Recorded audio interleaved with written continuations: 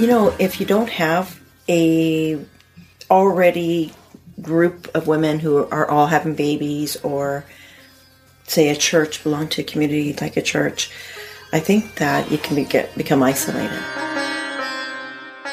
Women, a lot of them are alone out there raising kids. Everybody's so busy, so incredibly busy. I mean, I can't even imagine I did it, and I don't even know how I did it sometimes. And I think I just felt so stressed all the time.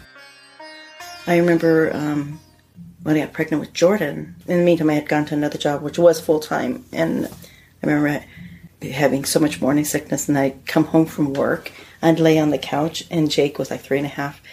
And I would let him do anything he wanted.